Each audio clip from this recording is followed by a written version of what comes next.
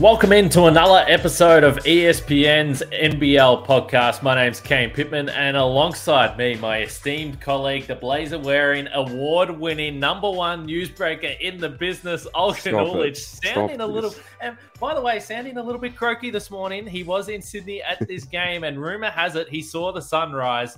Olgun, thanks for being here. Thanks for joining us today and dusting yourself off. I really appreciate it. Don't patronize me.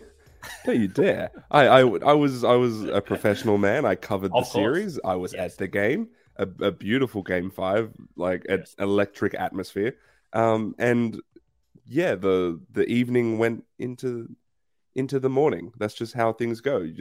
The Sydney Kings were celebrating, and I was around to sort of observe it all. And I was around last year as well, and it was similar scenes. It was in the chairman's lounge, their kind of ballroom at the back. Everyone's going a bit wild, and yeah, it was a cool experience in that building. No patronizing here, Ogs, because I know if I was there, I would have been doing the exact damn same thing. You get to the end of the season, and it's fun to celebrate, to have a little bit of a chance to relax and talk to a bunch of people that have just achieved something pretty special. And that was the Sydney Kings last night. Just a ridiculous series. And I mentioned this to you. We did the jump last night, the pregame into tip-off, quickly ran home. Watching the game, I was on my couch and I was stressed about what was going on in this game because I didn't know who was going to win. I could see the tension in the building, both teams fighting as they were all season long. Couldn't care less who was going to win this game, but I just knew that it was coming down to the fourth quarter. And I woke up this morning and I was still excited about what I watched last night. Awesome, crazy, wild season. And the series was just fitting for everything that we've seen. And the Kings, in the end, get the job done in back-to-back fashion, but geez, they were made to work for it. This just had a very, very different feel to what we saw last year with this same team. So as soon as the game finished, there's the whole spectacle of the celebration, right? Everyone gets on the court, you have the speeches, and then we got press conferences, and then the Sydney Kings go and celebrate. And all I wanted to do was just go home and rewatch the game because from the moment I walked into the arena before the game, it was so tense. Everyone was just tense as hell. You know, you can see the Breakers people just sort of on edge. Sydney Kings, I'm looking at Paul Smith and he's sort of standing to the side, looking a bit reserved, which is just not really his nature. Everyone knew what was on the line. And that's like obviously the nature of like a do or die game. And then we go into the game and the Breakers come out hot, right? Which was crazy, right? I think they were up 20-11 at one point in the first quarter, and it seemed like they were getting everything they wanted. They found their advantages. They executed really well.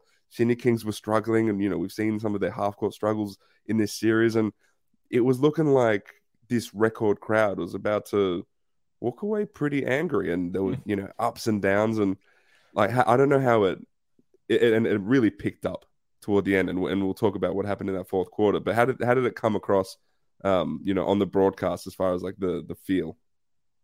Yeah, I mean, the atmosphere was extraordinary. And it's funny because I was lucky enough to be in Auckland for game 4, which was also a record crowd. The numbers this series has put up has just been insane in terms of the fans showing up. And for me, I saw you tweet when Xavier Cooks had the and one in the fourth quarter that it might have been the loudest arena. It was so loud. And I sort of sat back and I said a similar thing with half the amount of people in that smaller building, that Spark Arena. And sometimes the smaller arenas are louder by nature and the sound is bouncing off left, right, and center. When Barry Brown had the steal in game 4 and threw it down, it was a sustained, just absolutely insane noise. And Andrew Gay said on the post-game coverage on ESPN, he said, I hope it came through in the arena. And it did. But it wasn't until the Sydney Kings got really on top in the fourth quarter and the celebration started to begin that you could tell the crowd was actually jubilant and celebratory, because throughout most of this game, when the Breakers had a double-digit lead, when scores were tied after 3 quarters, when they took an early lead in the fourth, all the cheers that were coming from the home crowd were it was almost like, okay, this is a relief that we just scored because we are just trying to hang in there. Yeah, I agree. It was tense. To the point where it wasn't until 2 minutes to go in the game where we sort of knew what the result was probably going to be. Up until then, it was trading buckets, right? Like Derek Walton Jr., oh, it looks like he's taken over. Isaiah Le'afa hits a big three, right? Just there was always this back and forth, and New Zealand just wouldn't die. And it's the nature of the way they've played the entire series, the entire season. It's the nature of the way they're built, the way they're coached, and the personnel they have, but they just wouldn't go away. And I think it was that Xavier Cooks putback that it was just the most cathartic moment for the fans in the building, because you can sort of tell they were on edge, and they see that go through. And it's not just the fact that it was a putback layup that put them ahead, but it was also, okay, cool. Like Xavier Cooks has really, really shown up tonight. Like he has looked like a shell of himself throughout the entire series because of the sort of corkies he's been dealing with. But he hits that, and it was sort of the culmination of a really, really good aggressive game from him. And then he gets that block on the other end, which was maybe the block of the year on Derek Pardon. And it was sort of then you got to feel that the crowd was like, all right, like we've done it now. Like it was tense up until that point, and then there was sort of a level of trust in Derek Walton Jr. at the end of that game to get it done, and he was just unfreaking believable.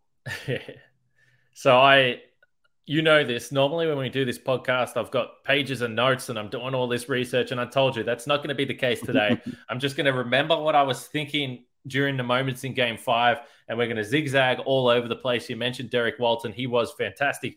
We had a phone conversation, Olgs, on what day was it? Tuesday. And we just briefly said, what do you think is going to happen here? And we both picked Sydney to win the series overall. And I think we still thought Sydney were probably going to win this game. But we did say to each other, the reason why we picked Sydney at the start of the series is there was a number of reasons. But with Xavier Cooks and Derek Walton, you felt that they probably had the two best players in the series. And the Breakers are awesome. Don't get me wrong. And we're going to give them all the credit they deserve as we continue to roll through this. So in my head, I'm like, okay, I still think Sydney's going to win this game. But we hadn't seen MVP Xavier Cooks for a number of reasons. And first of all, Jarrell Brantley deserves a lot of credit as well. And Xavier Cooks, in typical fashion in the post-game interview, said, there's nothing wrong with me. I was fine. I was just playing like shit. And you love that. But you know that he was battling through some stuff. But he was able to get it done in game 5 of this series. And I've seen all this conversation about, well, is Xavier Cooks going to play through? He's got the NBA on his mind. Certainly my understanding from talking to people with Sydney, there was never a question that Xavier Cooks was going to play. And the only question was if the injury was at a state where the Sydney Kings would look after the welfare of Xavier Cooks and say, hey, we are not letting you play. Because in game 2, when he only played the 9 minutes, Cooks still wanted to get on the floor. It was the medical staff that said, we are not letting you play this game of basketball because we are taking care of you, the person. So I understand why that was a talking point coming through, but it's certainly from what I understood, Cooks was always going to play, and he was going to lay it all on the line, and we saw it when it mattered the most. Yeah, it was really weird throughout the series. He had no lift. Yeah, that's what it looked like. And Chase said it, I think, a bunch of times, but he said it again in the final press conference where it happened in practically the first play of the entire series, where he took it to the rim and kind of connected with Rob Lowe and got like a bunch of corkies in the same spot. And throughout the series, if everyone noticed, you can see his leg really taped up. It was like pretty significant taping around that knee and quad area. Last night, there was no taping. And I don't know if that's just a nature of the progression of an injury healing, or if it's just, look, we don't want to limit him or hinder him at all or constrict his movements or anything. And he looked like a different beast last night. It was a struggle in the first quarter because the Sydney Kings just couldn't get stops. But as soon as they started getting stops and Xavier Cooks would rip it off the rim and start to push it in transition and semi-transition, you can tell he had a different level of confidence getting on the rim.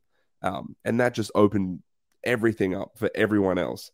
And it got the Kings back in the game. And, a really tough bucket around Rob Lowe to end the second quarter was a game changer as well. That was a scary first half for a little bit, and all of a sudden it was back to practically 0-all. And so he really lifted when they absolutely needed him, because there was a chance that New Zealand they were close to going 15 up. And if that was the case, that's a tough thing to overcome. And despite the big night that he had, I mean, he still, only played 27 and a half minutes in this game. But there was an absolute flashpoint in the final minute of the third quarter where Tom Abercrombie, the old wily vet who had a pretty underrated solid series, particularly defensively. Versatility off the charts for a guy that is 35. I mean, you love Tom Abercrombie, but he drew a charge on Xavier Cooks. Chase Buford challenged. Again, I've said this before, my thoughts on the charge block stuff. I think they lean far too heavily on the offensive foul rather than the block. Yeah. Not going to get overturned. They watch it on replay, so they didn't. And you could see Chase's face as he's realizing, man, we are basically neck and neck with this Breakers team. Cooks has now picked up his 4th foul. We're going to have to ride the bench again, as they've done in big-time moments throughout the entire season and through the championship series. But we need to survive a couple of minute stretch here at the start of the 4th quarter. And the Breakers made a move. And they were leading 66-59 in this game. Angus Glover, I don't know if he's got broken ribs, a punctured lung, or what the hell's going on with him, but he can't even stand up straight, and he enters the game again. Gets the ball in the right corner, opposite side from the Breakers bench, has to absolutely throw up a heave. And hey, you got to be fortunate sometimes. That heave came off the side of the backboard and straight to him, and he threw it down with 2 hands, and then a couple of possessions later, he knocks down the 3. It is some real heroic stuff that you'll be watching the highlights forever of the way he's running up and down the floor. And that stretch there and those 5 points, that completely changed the game. And if they don't get that from Glover, I don't know if they win the title. Yeah, I spoke with Angus after the game. He said at the very least, it's a very bruised rib. At the most, it's like a broken rib or broken ribs and something with my lungs. I hope that he's fine moving forward and nothing else, and he just has to spend some time recovering now. Yep. But the more serious the injury, the better the story. As we of course. Oh no, he's an absolute hero. If it's a bruised rib, it's just like, all right, bro, just like stand up. I'm not saying that. But look, I'll say this: he was the most energetic and excited and happiest in all of the post-game celebratory stuff. He might have had some liquid painkillers. A little bit. Also, Chase Buford did a shoey out of Angus Glover's shoe, which I couldn't think of a worse person's shoe to do it out of. Just sweaty. Maybe your hardest worker. Yeah. Angus Glover is.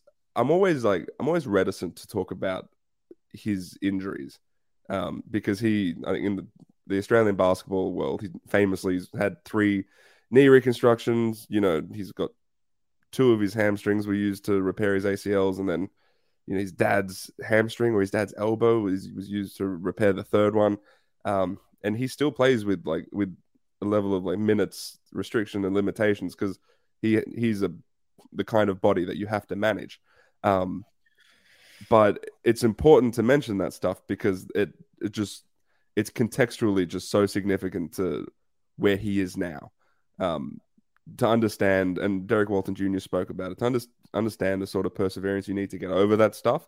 And then not just to get over it, but to get to this higher level where you are playing significant minutes in a deciding game in a championship series and making big play after big play. And not just this game, but throughout the entire series. He just would hit big shot after big shot, had the best season of his career.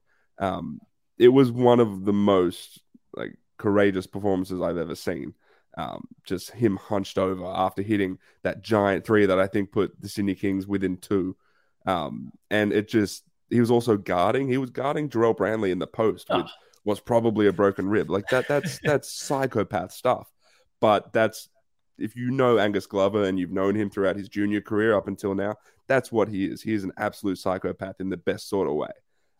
And just big credit to him for stepping up, especially when the Kings didn't get much output from DJ Vasiljevic. He had 0 points last night. Tim Suarez wasn't an offensive producer last night, so they needed someone. So Kwatnoy and Angus Glover were huge off the bench, and I think Angus Glover arguably was their 3rd most important player this series.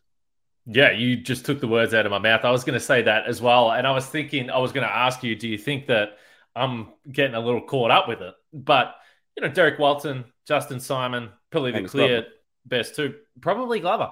And the other thing is, the Breakers were obviously wearing DJ Vasiljevic like a cheap suit this entire season. I mean, he had no airspace, no room to move. He was actually an efficient scorer, DJ, and this was the point I was making coming into the game. He was 60% on 2s, 42% from 3. he just didn't get a lot of open looks outside of some breakdowns from the Breakers, particularly in game 3 in Sydney, Yep. where the Kings were able to blow them out. He was able to knock down some shots.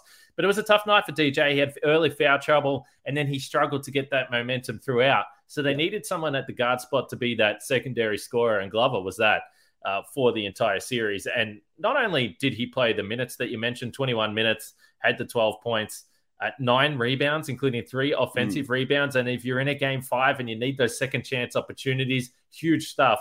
And he was plus 14. And this is a game that the Kings won by 8. So his minutes were just super, super impactful in this game. A huge night for Angus Glover. And as you know, by the way, as you were telling that story, and you know this, Olgs, I've had 3 knee reconstructions. And I'm curious. I didn't know that. You didn't know that? I have no idea that you went through that. No, it'll be a surprise to many. Not quite the athlete that Angus Glover is. So that's why I'm sitting here doing a podcast and not hanging out by the Sydney Harbour now, drinking champagne and doing shoeies. But I'm a little confused because I had hamstring for the first 2, and then the third one I went patella tendon, and I'm curious why my dad didn't step up to the plate and offer up his hamstring tendon. What the hell's going on? So it's I mean. If I'm gonna guess, I'm not a doctor, but my guess is that like if you're Angus Glover, like maybe it's important to keep your patella tendon as intact as it can be. That's just my guess. Be a shout out to his dad, better than your dad. No doubt about it. No. I'm unfortunate because I know my dad will absolutely not listen to this podcast. Now I feel guilty now. I feel terrible. Chase Buford, 2 years in the league, 2 titles. I think a lot of us suspect that, he might have some opportunities elsewhere and certainly a decision to make in the offseason. I've said this before. We're in the press conferences. I don't care about the emotional stuff. That just doesn't bother me, and I'm not offended by any of it. But I know for a fact that he's loved, by the Kings, and for what he's been able to do. He's been a big part of helping to bring guys to this team and bring them together. There's no doubt this is a pretty tight-knit Sydney Kings team. And I just hope that when we look back at it, it is respected how challenging this league has been over the last 2 years to come in here and win 2 titles in 2 years. He's still super, super young as a coach. When you put everything else that he's had, the 2021, he was with the Bucks and they won an NBA title. The year before that, he was with the Wisconsin Herd and they had the best record in the league before COVID shut everything down. The resume this guy is building is extreme. And yes, he has stuff to work on. I never deny that. But he has been good for the league. He's obviously been great for the Kings. And I just hope that he gets the credit he deserves, because I think too often there is too much negativity around the narrative, the way people want to talk about what he's done for this Kings team. Yeah, I agree. And that criticism would largely come from rival fans. Absolutely. Right? Because you'll see Trevor Gleeson when he was in the league. It's true. He was talking he would talk a lot on the sideline, right? But I feel like overall, when people step back and look at it, there's an appreciation of how excellent he is as a head coach. I think the same can be said for someone like Dean Vickerman. People appreciate just how high level a coach he is, especially defensively, despite some of the sort of sideline antics that you see. Chase Buford does have his sideline antics. He has his press conference antics. He is a character. And for the most part, that is a helpful thing when you exist in a big market like Sydney. You exist in a market like the NBL that wants characters, right? And so the general NBL ecosystem loves that. But I think once you strip all of that away, it is important to notice, just like with those other guys, this guy has only demonstrated himself to be a high-level coach. He has only demonstrated success over the course of his very young coaching career. And we know he had offers from NBA teams last offseason. He's probably going to get them again this offseason. And again, as much as you might not like him personally because of some little bits and pieces that you've seen, it is those opportunities that come are undoubtedly deserved based on what he's demonstrated throughout his career so far, especially with the Sydney Kings. Yeah, absolutely agree. And again, I think overall, and this is me talking about my personal experience from doing this job and the access, and I think for the most part, all the NBL teams are great. But Sure. I've been lucky enough to go to New Zealand a couple of times this season and work with the Breakers. I've done a lot of stuff with the Kings. They might be the most controversial team in terms of social media stuff and all that. Like, they're not shy about promoting their own team, getting into the whole rivalry stuff and trying to fire up stuff for whether you like it or not. I think the betterment of the league in terms of drawing attention to the league. I think the Kings and the Breakers are the best at it. And I just personally find from working with those teams, nothing but class. The access is there.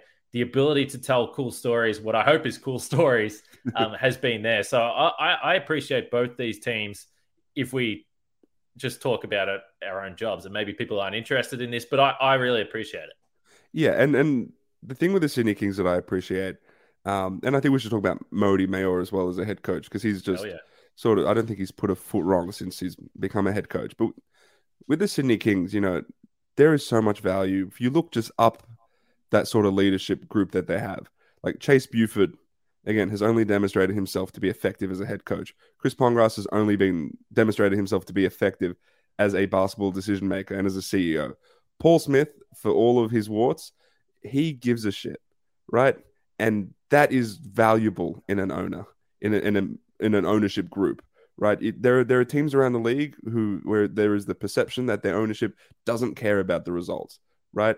Paul Smith, you can't say that about him. Right? He clearly cares as much, and perhaps too much, right? And if that's the sort of thing you're going to be criticized for, I think he'll take that if he cares too much. And then the people they've surrounded the franchise with, Luke Longley has an ownership stake. Andrew Bogut has an ownership stake. They've surrounded this entire franchise with people who have demonstrated themselves to be really high level at the jobs they do. So it's not a complete surprise that they're achieving the ultimate success 2 years in a row.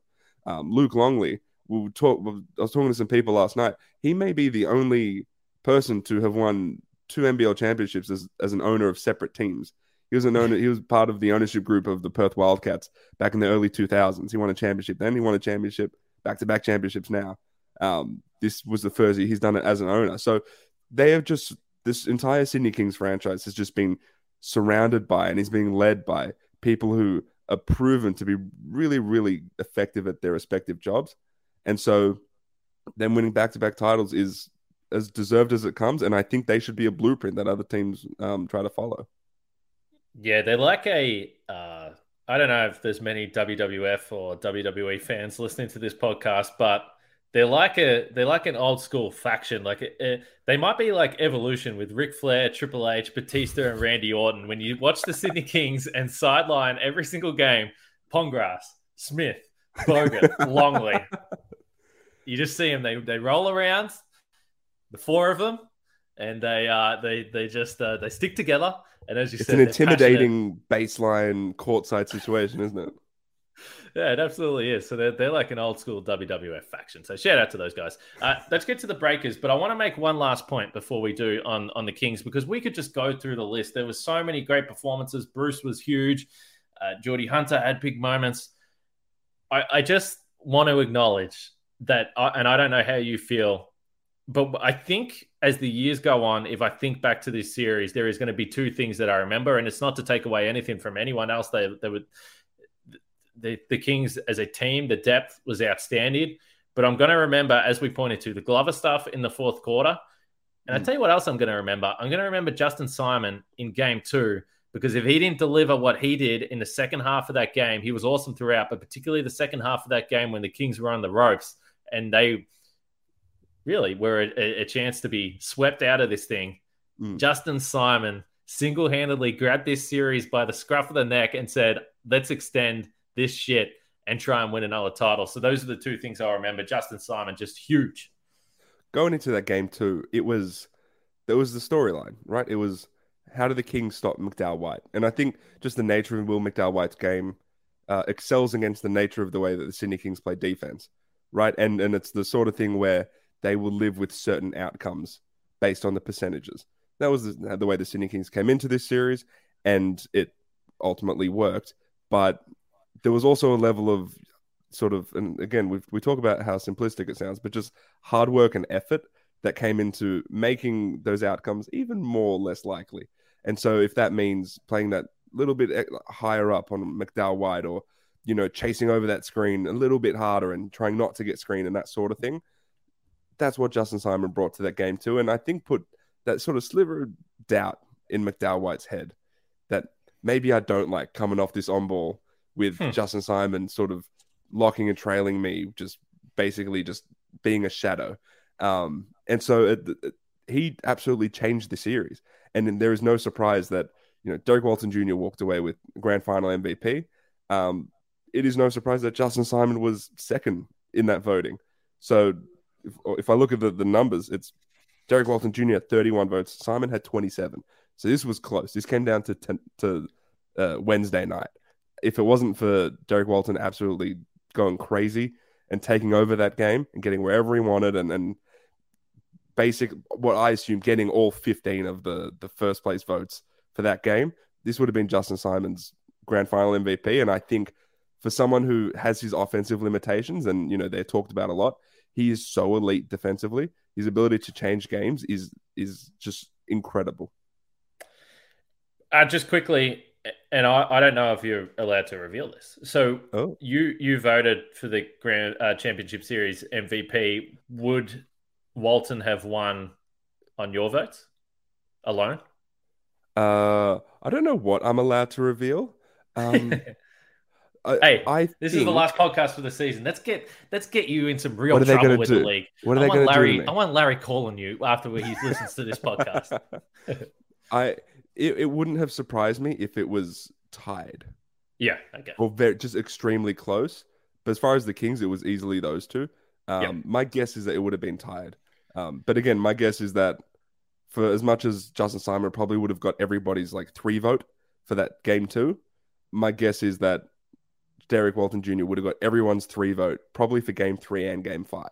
And so that's, if you just do the math, that's 30 votes right there. That's enough to win it. So maybe there needs to be a change in the way this thing is voted on, because really all it takes is 2 elite games and you're good. And you get your 30 votes and you're probably sweet. But this was a pretty kind of broad voting situation. There are a bunch of guys with, 20, 10. There are a lot of people who got votes, but yeah, maybe that voting needs to change. But yeah, Derek Walton Jr., Justin Simon, they were sort of neck and neck. Yeah, obviously Xavier Cooks last year, I think Jarrell Martin might have been close. I remember in the closeout game, and it was only 3 games, so it might have been a little bit more compact there. But I believe Jarrell had 20 and 10 or something in the championship clinching game. He was an absolute monster against the Jack Jumpers last season. Let's go to the Breakers. They deserve a hell of a lot of credit. I'm not going to be a person that's going to sit here and say, well done, you should feel like you won the title, because they didn't. And they don't want to hear that.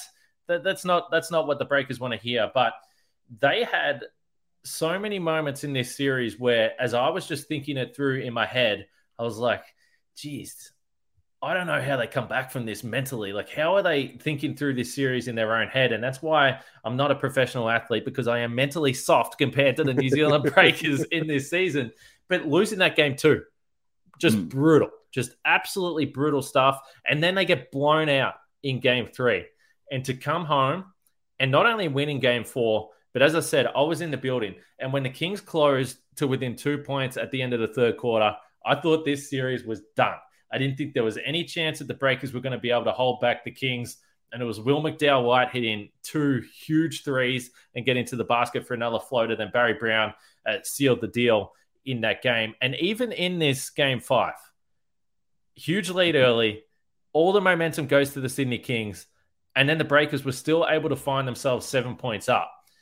The toughness of this team to just literally be able to work through any situation that feels like it's going against them and continue to push the Kings to the absolute limit.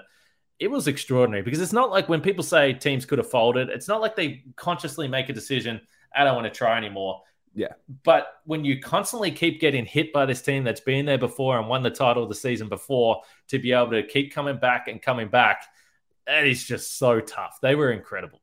Probably it's the thing I'm most impressed with about Will McDowell White, which is after that game 2, and then backs against the wall after game 3, and all of the coverages that he saw, the intense nature of the way Justin Simon played him, and even the way Jalen Galloway played him, and the way they switched up those coverages, his ability to respond after getting hit, and the Sydney Kings would go under those ball screens.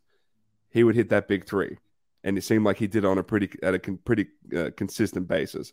They would play up in him, and he would hit that floater at a really high level. Like he was just responding to every single thing the Kings threw at him, to the point where you thought, like, if a few, like 2 years ago or last year, this Will McDowell White probably folds at that point. But he's worked to a point where his game is at a level where he can overcome those sort of things. And the Sydney Kings were a high level defensive team the entire season and have, in my opinion, the best defender in the league. To go up against that and still produce and still play your game and seemingly not be affected by the nature of where the series is at the time, or the nature of how they're playing you, that was unbelievably impressive. And so from McDowell White to Jarrell Brantley to, Barry Brown, who I do have some criticisms of, but his ability just to stay confident, and he hit big shots across the series. He won them that game 4 with some of the shots he hit toward the end of that series, end of that game. But their ability to just keep hitting and not lose confidence was really impressive, especially for a team that, McDowell White's never been in a grand final before. I don't know about those imports, but this was a team that was practically was bottom of the ladder last season, and they just kept fighting. Yeah, and I think the thing that stands out to me about why or how that happened is because, first of all, as you mentioned, Mody Mayor, just the ultimate motivator. He's an absolute hard ass, and he's on these guys all the time. But I think he also understands the right moments to put his arm around someone while also tearing them a new one when he's not happy. Like I think he found that balance very early in the season to get this team fully bought in, and they were able to ride the wave through the whole season. But the other point is, Matt Walsh and everyone involved in recruiting for this team, they just recruited a bunch of absolute hard asses who, when things get physical and when things get difficult, they're smiling about it. And when they left the arena in game 4, I was like, okay, well, they won. I wonder how they're feeling. And any one of the players that I got to speak about game 5 and how physical this series is, they were laughing. They were smiling. They're like, we love this. We're not worried about this. Get us on the plane. Let's play the game tomorrow. And I was like, okay, these guys actually seriously do think that A, they can win this series, and B, they hope that it gets even more physical and even more down and dirty. So they just brought in, obviously, a bunch of skilled guys, but a bunch of guys that want to play that style. And we know this league well enough now. We spoke about it all season long. But if you are an elite defensive team, you're going to be right in the mix. They were number 1 for much of the season, but certainly finished the season, the regular season, with the number 1 defensive rating. They loved it. This was the type of series that they really wanted to sink their teeth into. Yeah, and there was a point in that game 5 where Jarrell Brantley had a little spin move on Xavier Cooks, got the and one, and it felt like at that time, I want to say that brought it back to a double-digit lead for New Zealand.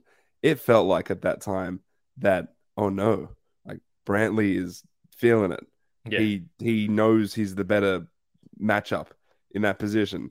And there's just no stopping him at that point, because he just has this sort of unrivaled confidence that he would just continue to go at Xavier Cooks in the post and he kept getting up shots. And there was something about that almost that felt like it was a personification of the way that team is and the way that team has been built. But it was also the sort of thing that can damn near win you a championship. And it very well nearly did. And so that's the sort of player that teams need to recruit. And I think he'll have a bunch of interest this free agency. But again, it seems like he was just made for that Breakers team. And they clearly had a mold in which they wanted to work around, and they want guys to fit into this sort of team. And Brantley just made so much sense in that position. And one of the cooler things last night was in Mody Mayor's presser, where he was midway through answering a question about McDowell White, and we sort of look to the right and we see Jarrell Brantley's head just poking through the door, just smiling, just telling us how much he loves Mody Mayor and how good a coach he is, and how much that if you're an import thinking about coming to the NBL, then Mody's the guy you want to play for. And that's a really cool appreciation to have for, a first-year import and a first-year head coach. Yeah, we say this with the really great teams at the end of every season, but I hope a bunch of those guys are back because it's a fun team, and I would love to see that team on a revenge tour, if you can even call it a revenge tour. They went to game Yeah. 5 of the championship series, but it would be fun to see them go at it again next year. I would be fascinated with that. We already mentioned Murdy Mayor, class act right through the season, right through this series as well. Just a quick note on Tom Abercrombie. So I don't know, what's going to happen. It would have been incredible if he was able to pick up another championship, but talk about good guys of the league, stuff he had to go through with the really nasty eye injury at the start of this season. It was cool to see him after a couple of really rough years have the success he did, particularly towards the back end of this series. And I don't know whether he does this every game, so I'm not suggesting anything, but the last game at Spark Arena in game 4, I don't know if the broadcast caught it, but he walked off the court with all his family, his kids, into the locker room. I don't know what that means, but he's been awesome and clearly a legend of that franchise and the league. Yeah, and that's the sort of player where you want him to be in a winning environment because that's just what he's existed in for so long. Yeah. And it just sucked that the Breakers were just in this patch in their sort of narrative as a franchise where they weren't having success on the court. And so it sucks to see someone like that sort of, and it sounds kind of mean, but have to be a part of it because, he's a breaker through and through. And so it was cool to see.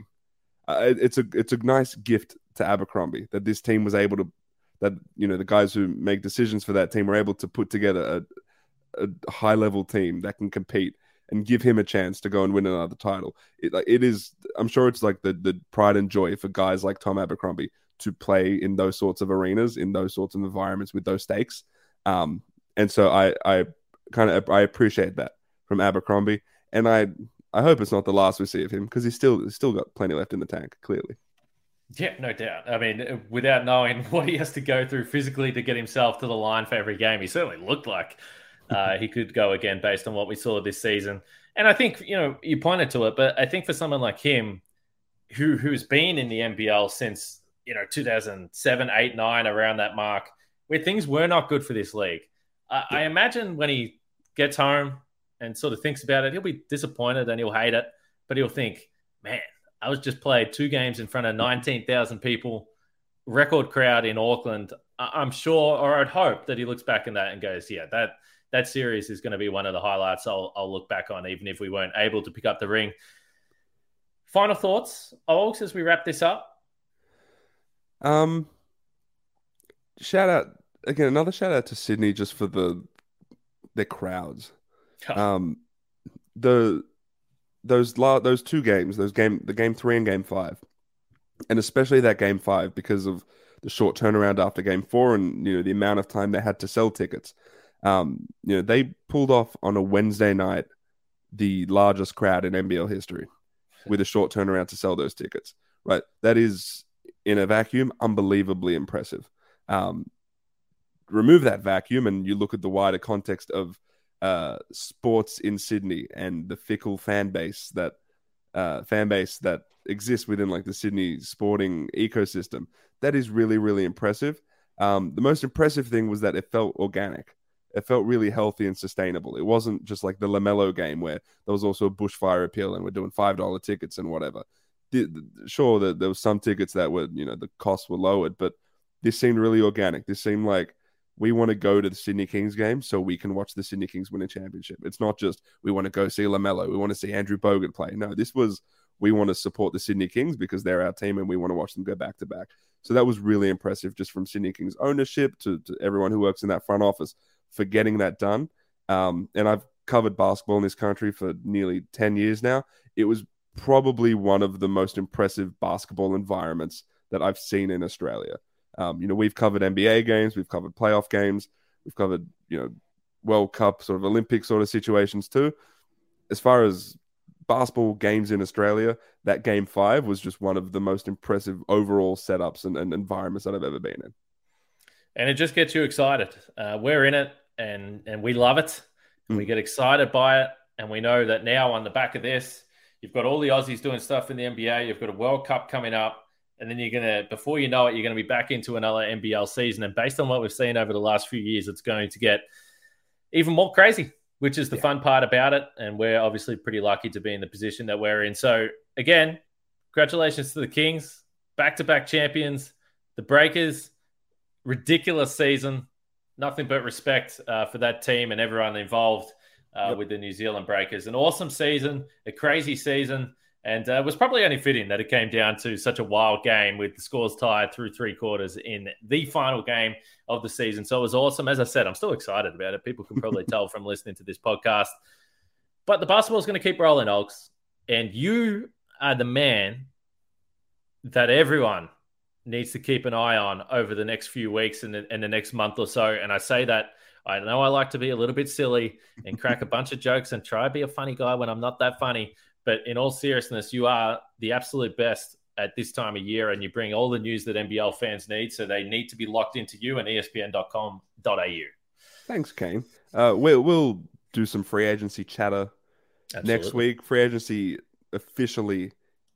So options have got to be in by March 27. Free agency officially kicks off on March 30 at 9 a.m. And, I'd expect some deals to be done on that day.